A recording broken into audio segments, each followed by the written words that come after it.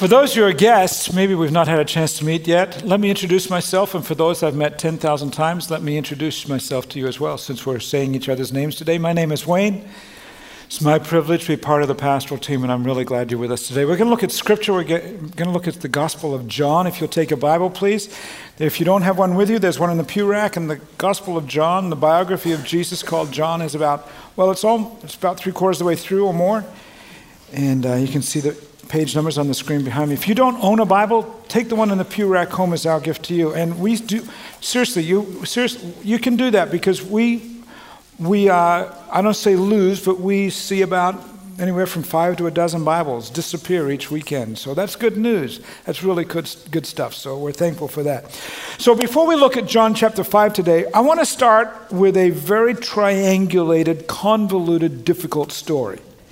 And you're going to have to really put your thinking caps on and pull up your bootstraps and say, I'm going to listen hard because I've had, in between last service and this service, had a number of people come to me and say, Wayne, it was really hard.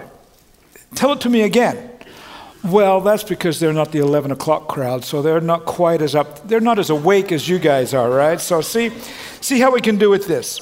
Last weekend, you may, if you've watched the news, 20 Arab nations on Valentine's Day, 20 Arab nations began military exercises in northern Saudi Arabia.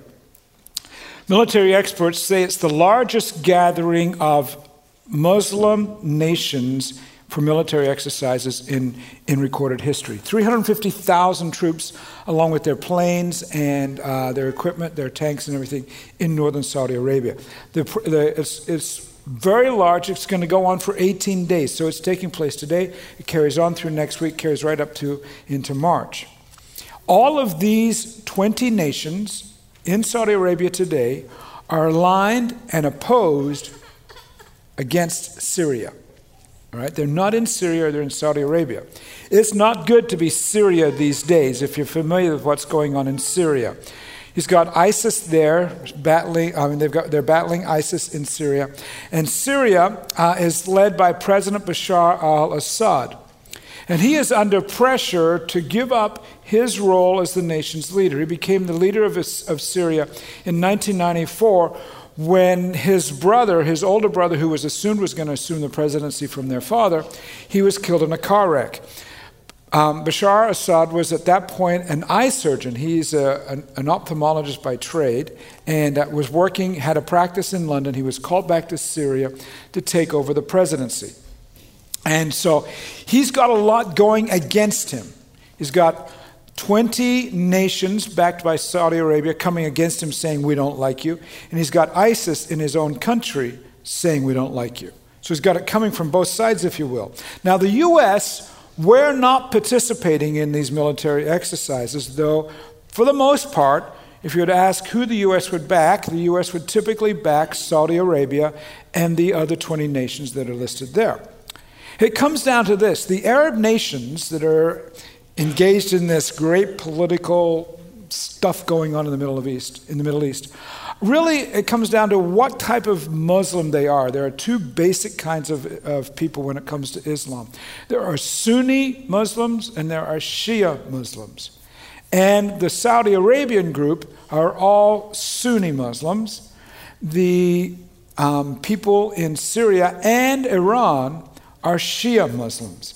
And so you would think about, keep that slide up there for a second, guys. You would think about this. If you are Syria or Iran, you're in a deep trouble because you've got Saudi Arabia and their allies coming against you.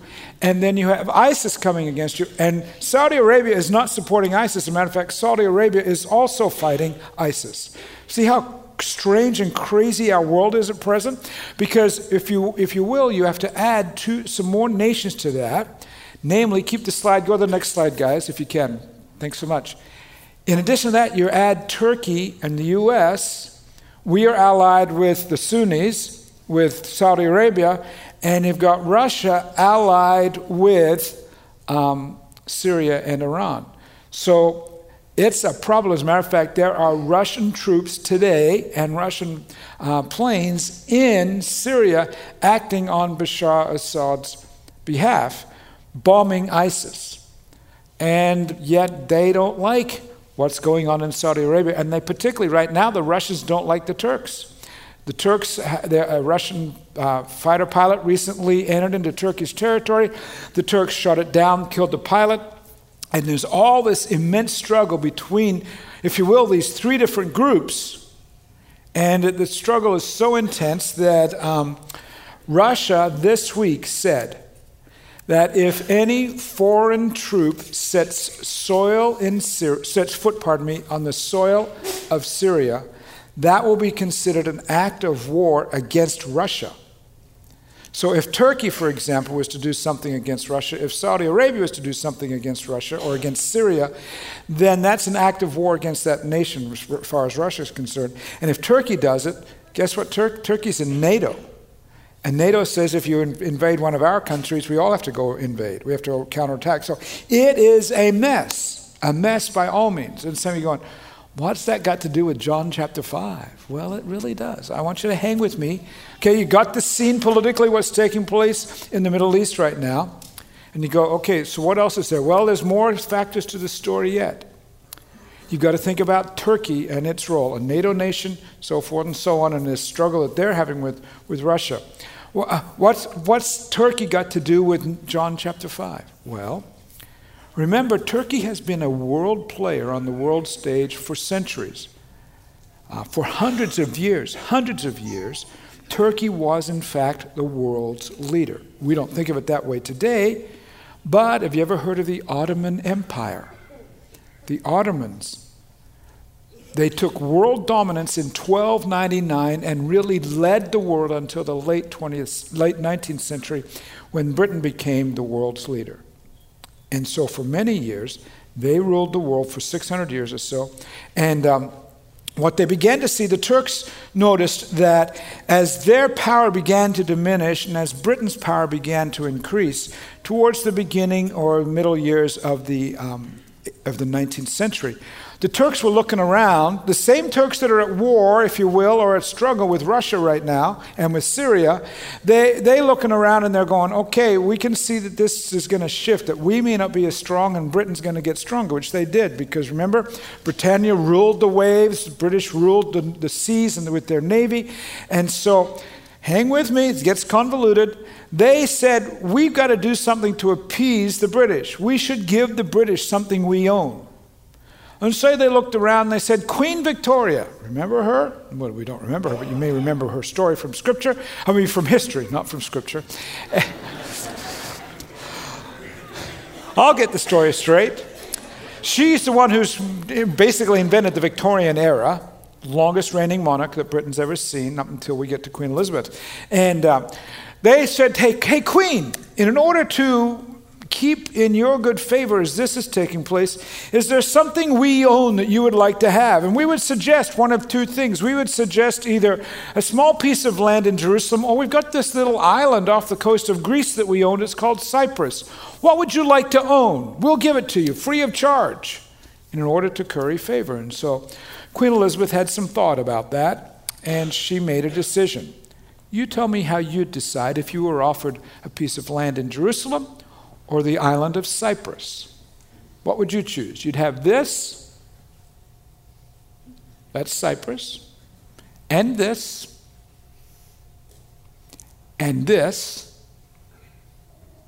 or you'd get that. In the middle of winter, in Great Britain, what would you choose? Let's go back one more time. All right, so you've got Cyprus, which looks like that, and like that, and like that. Anybody up to go visit there right now, right? Right? Or we'll give you all of that, or we'll give you this. What would you choose? She chose Cyprus. She's a smart lady, right? She chose Cyprus and said, I don't want the land in Jerusalem. And so with that, the Turks said, okay, you can have Cyprus. And by the way, they were still looking for some other nations that they could win favor with. And they said to the French, hey, we've got some things to give away, and we've got this piece of land in Jerusalem. Would you like it? Cyprus is already gone. And the French said, yes, we'll take the land in Cyprus. And they did what a good French Roman Catholic would do, and they said, when we on our little sliver of land, we're going to do something that's really religious, and they built a church in the middle of Jerusalem, or at that point was towards the outskirts of the city of Jerusalem. It's called the Church of St. Anne's. And it so happens, now you're still going, okay, I'm still trying to figure out, they got the military exercises in Saudi Arabia, I got the Turks and the Russians, and now we've gone through Cyprus and we're in Jerusalem at St. Anne's. Okay, so Leslie and I visited St. Anne's Church in 2014. We were walking through the city, we came across this little church, it's not very big, walked in there, and one of the monks came out to meet us. He said, hi, welcome, and French guy dressed all in white. They're known as the White Fathers. And he said, nice to have you here. Do any of you sing?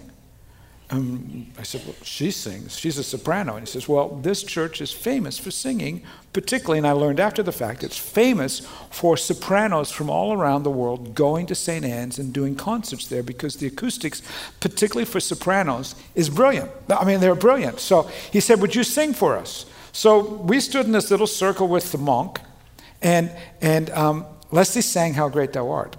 And the room got really quiet, and her voice filled the space. And it was spectacular. And she came to the end of the song, and there was this pregnant pause.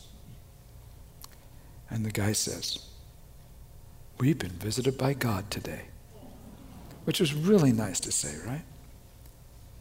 And you're going, well, that's nice, but that's not the end of the story, is it? No, not quite. I do want to figure out the military exercises in Saudi Arabia. Because here's what happened. The French, when they got that piece of land and they built the church, they carried on there for a few more years until biblical scholars were looking around one day and they thought, why is that land right outside the church? So it's a little bit different. Should we dig around out there and see what's there? And so in the late 19th century, they began digging around. And they went down 30 feet or so and they came across some archaeological finds that are found in John 5 today. I'll explain to you after we read John 5 and have a few more chats as to why I've told you that big, long story.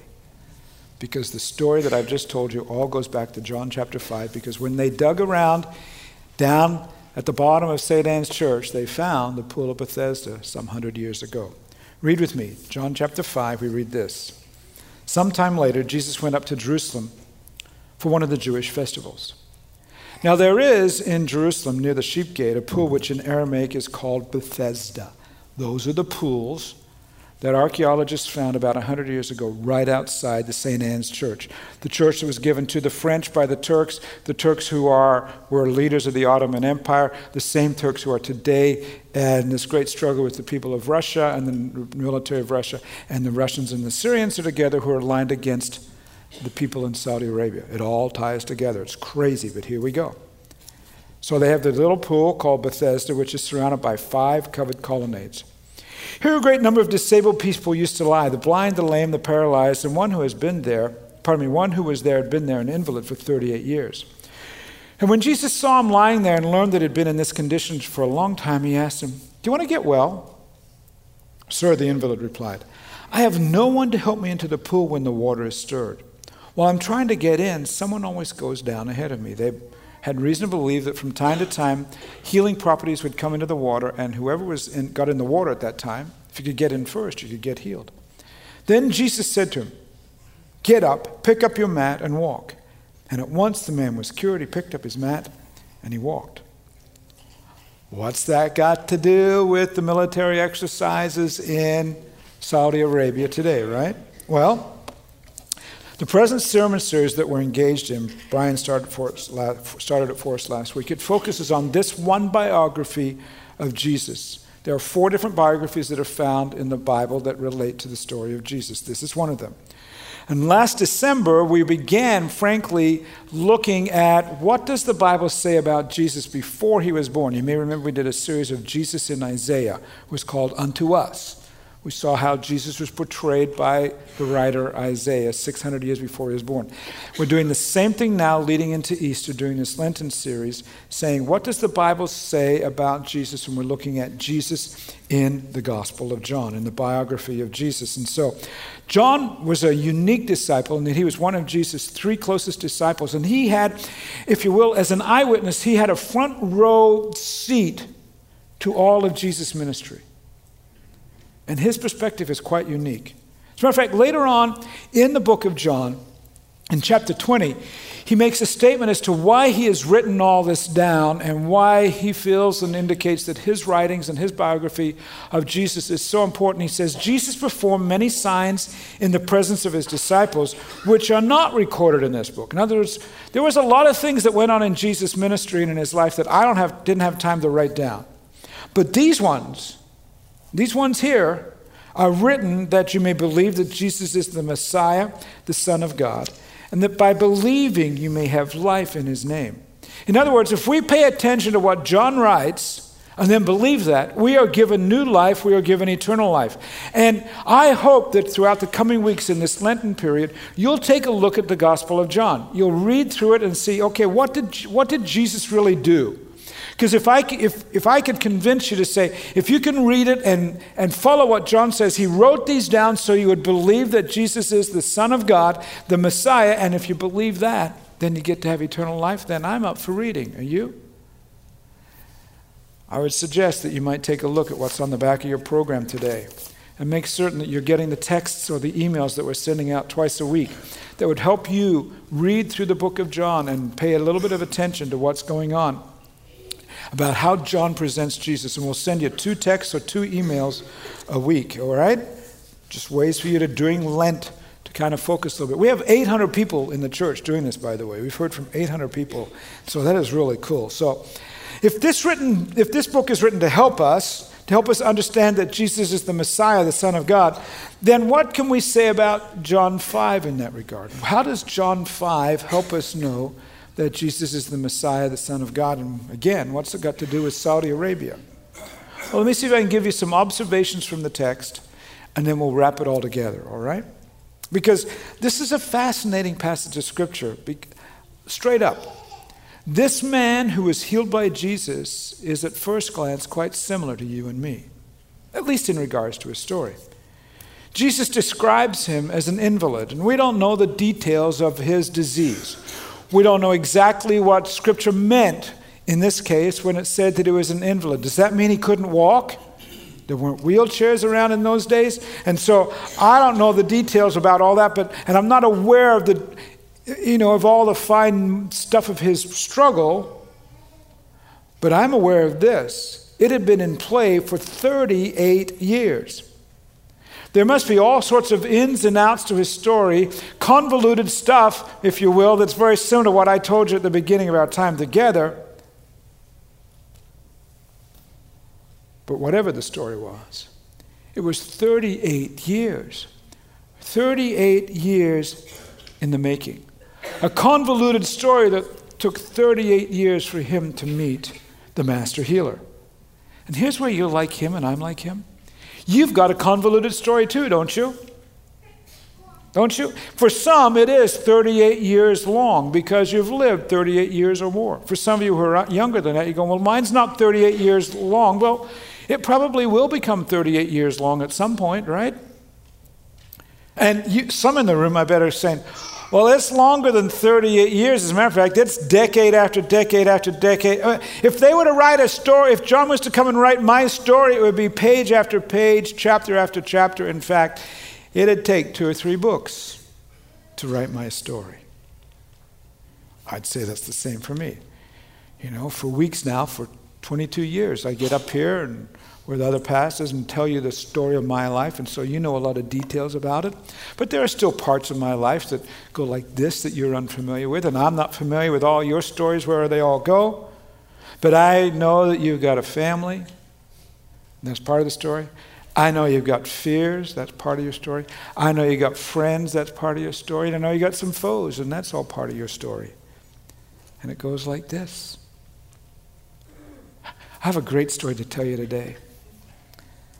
3 years ago, one of the young couples in our church adopted a tiny little baby boy in Congo.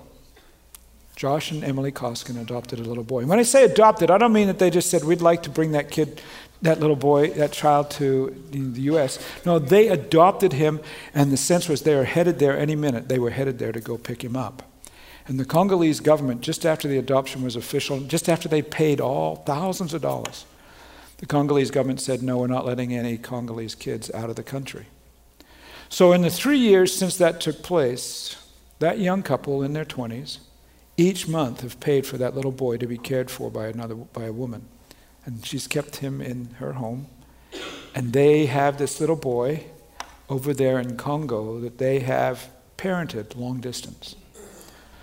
Until on Friday of this past week, the Congolese announced there were 160 children that were going to be released to families. And on Wednesday, Josh and Emily are going to go pick up the little boy in the Congo. Is that cool or what?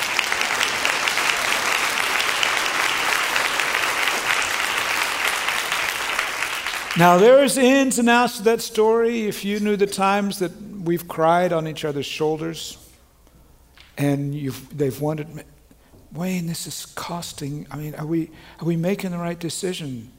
And I'm not talking about just $20 a month, guys, where you're paying for a little kid's food. I'm talking about full-on parenting, long distance. It's a convoluted story. For that matter, the building of these pools is a very convoluted story.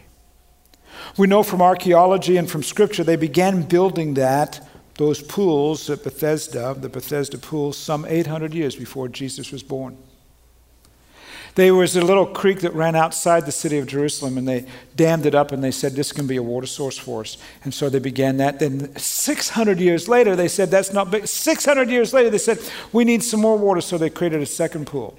And by the time you get to Jesus' life, they actually had 5 pools. And then they thought, well, we'll expand the city walls a little bit, and they actually put the city walls on the outside of that, so that the creek came on the inside of the city. And by the time you get to Jesus, you've got these pools that have a very convoluted story that's some 800 years long. It's all right there in the text if we knew it, right? Building the pools took those 800 years, and we've got this guy with a 38-year-old story sitting at the water's edge, just like you and me. A long story in the making, just like the military exercises in Saudi Arabia today. But I do get this much about it. I've got lots of questions about it, but I got this much. I figured this much out. This unwell guy wanted to be well. I love the question that the master healer asks him. Do you want to be well? He's like you and me. We want the unwell parts of us to be well. If we're sick in any way, we don't want to be sick. You can have a cold that lasts a week, and by the time the week is done, you're sick and tired of being sick and tired, right? Right? Or you can have not just a cold, but you can have, if you will, a debilitating illness, a chronic pain, or a terminal illness. And you say, I don't want that. I don't want it for 38 minutes, let alone 38 years. And beyond the physical issues, we don't want any other sorts of unwell stuff within our lives. We don't want unwell relationships. And we don't want unwell emotional landmines within us. We all have them, those places within us where something happens and something explodes beyond our control, and it seems that they go off in the most inappropriate times and in the most unplanned ways. And we get hurt, and we hurt others. They experience collateral damage. No, we don't want to live like that. We want the experience and reality of the Bible to be our experience. We want the abundant life that Jesus talked about. He said, I come and so that you'll have life and have it abundantly. We go, where is that? John apparently understood that, because on another occasion when he was writing in 3 John, a different book, same writer, he prayed a promise prayer for us. This is what he prayed. Dear friend, I pray that you may enjoy good health and that all may go well with you, even as your soul is getting well. I want it all to go well with me. My soul is settled before God. I've got that figured out. But there are lots of things that I still want to get settled, and I can say they're not. And I'm aware, perhaps you're aware, that the enemy of my soul, namely Satan, is also the enemy of my body, and is the enemy of my health, my family, my career, my provisions, my resources. And at times, that battle for wellness in those areas is a battle that seems to take way longer than 38 years. And here's an observation about that. That battle can take a toll in a very convoluted way that intersects with a very convoluted story. And in a nutshell, I think that's the story of this guy. See, because if you keep reading in the rest of the passage, I don't think you're going to like him. I don't think I like the guy. We read that he'd been in need for 38 years, and I just wanted to go, 38 years you've been sitting by the side of the water and you're still needing help after 38 years? Maybe he's not a nice guy. No one is willing to help him get in the water. See, apparently they believed, and we have every reason to think this, because they all sat there waiting for the moment when the waters are stirred, when there's this healing power in the water, and whoever gets in the water first gets healed. For 38 years you didn't have one friend who could drop you in the water? What kind of guy are you? You're a rotten, ugly guy, aren't you? He hasn't made one friend in 38 years that'll help him get in the water? I don't think I'd like him either if that's the case. I mean, look at this guy. John chapter 5, verse 8. Jesus says to him, "Get up, pick up your mat and walk." And at once the man was cured. He picked up his mat and walked. You would think this is the best day in this guy's life, and he's going to do everything he can to say, "Thank you, Jesus." The day on which this took place was the Sabbath, and so the Jewish leaders said to the man who had been healed, "It's the Sabbath, the law forbids you to carry your mat." But he said, "Well, the man who made me well said to me, 'Pick up your mat and walk.'" Nothing like, "Hey, guys, it's okay if I'm carrying, this is a great day. Is it all right that I carry my mat on this day? Don't you think it's all right that I'm kind of speeding a little bit right now? It's good news. I've got good stuff." And so they asked him, "Who is this fellow who told you to pick it up and walk?" And the man who was healed had no idea who it was, for Jesus had slipped away into the crowd who was there. If I've got an illness for 38 years and a guy comes along and heals me, I'm going to say, "Thanks, dude. What's your name?" Not this guy picks up his mat. I'm out of here. What sort of guy is that? Any wonder he didn't have any friends who's going to put him in the water for 38 years. Later, Jesus found him at the temple and said to him, See, you are well again." And then Jesus says something he rarely says to anybody about their sins. I mean, Jesus didn't usually condemn people. He says to this guy, "Stop sinning or something worse may happen to you." Whoa! The man went away and told the Jewish leaders that it was Jesus who had made him well. See, what kind of guy is this? 38 years of struggle come to an end, and the first thing he does is, "I'm going to throw Jesus under the bus." Well, what do I mean by that? Well, the Jewish authorities were often looking for a way to entrap Jesus. They were looking for ways to set him up. If he'd done anything that they found offensive, they wanted to, let's categorize that and let's collect that, because we can, if he's broken the law, we can crucify him. Like working on the Sabbath, and when he was crucified, that was one of the charges brought against him. And in Jewish law, the Sabbath, the Shabbat, was and is a day of rest. No work takes place. And by providing healing, the authorities see that as Jesus doing a job. And then certainly by telling the guy to put his mat on his shoulder and walk out, he's working. So you got this guy who apparently at first is unfriendly, a personality that drives people away as compared to bringing them in. And then what does he do to protect Jesus from those who are looking to make trouble for Jesus? Nothing.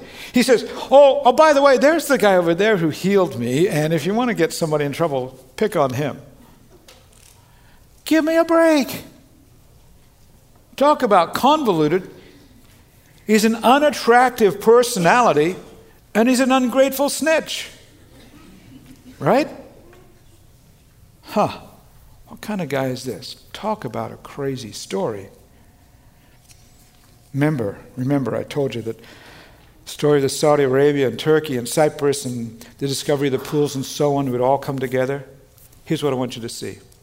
There's a lot of background to this story. Some of that background includes all that mess of the military stuff going on in Saudi Arabia today. It includes the way in which the pools of Bethesda were created and then excavated. It includes that little church that's on the side of the drop-off down to the pools in Jerusalem today. And there's more to the story we haven't had time to go into. For example, go home today and take a look at this passage. Do some looking around on the internet. Why is verse 4 missing? Did you see that? 1, 2, 3, 5. What happened to verse 4? I'll just leave that with you. That's another part of the story we didn't get the chance to get in today. Or here's another part. Why is it that Jesus chooses to heal this guy and not somebody who'd be much more grateful? What's with that? Weren't there others who needed to be healed? Were they left unhealed? I don't like that. And yet here's the big observation. Tying up the story of Saudi Arabia and Turkey and Russia and the pools and this guy, I can't get there. We don't know the end of the story yet. But despite the ins and outs of the story, despite the struggles to get the pools constructed, despite the apparent poor social skills of the needy fellow, and despite the potential of what Jesus faced if he broke the law, despite all of that crazy mess that I've just brought to you today, with all the questions that it's raised in your mind, here's the truth. In the midst of the convoluted story, Jesus showed up. Jesus showed up. And in showing up, he met the guy's needs.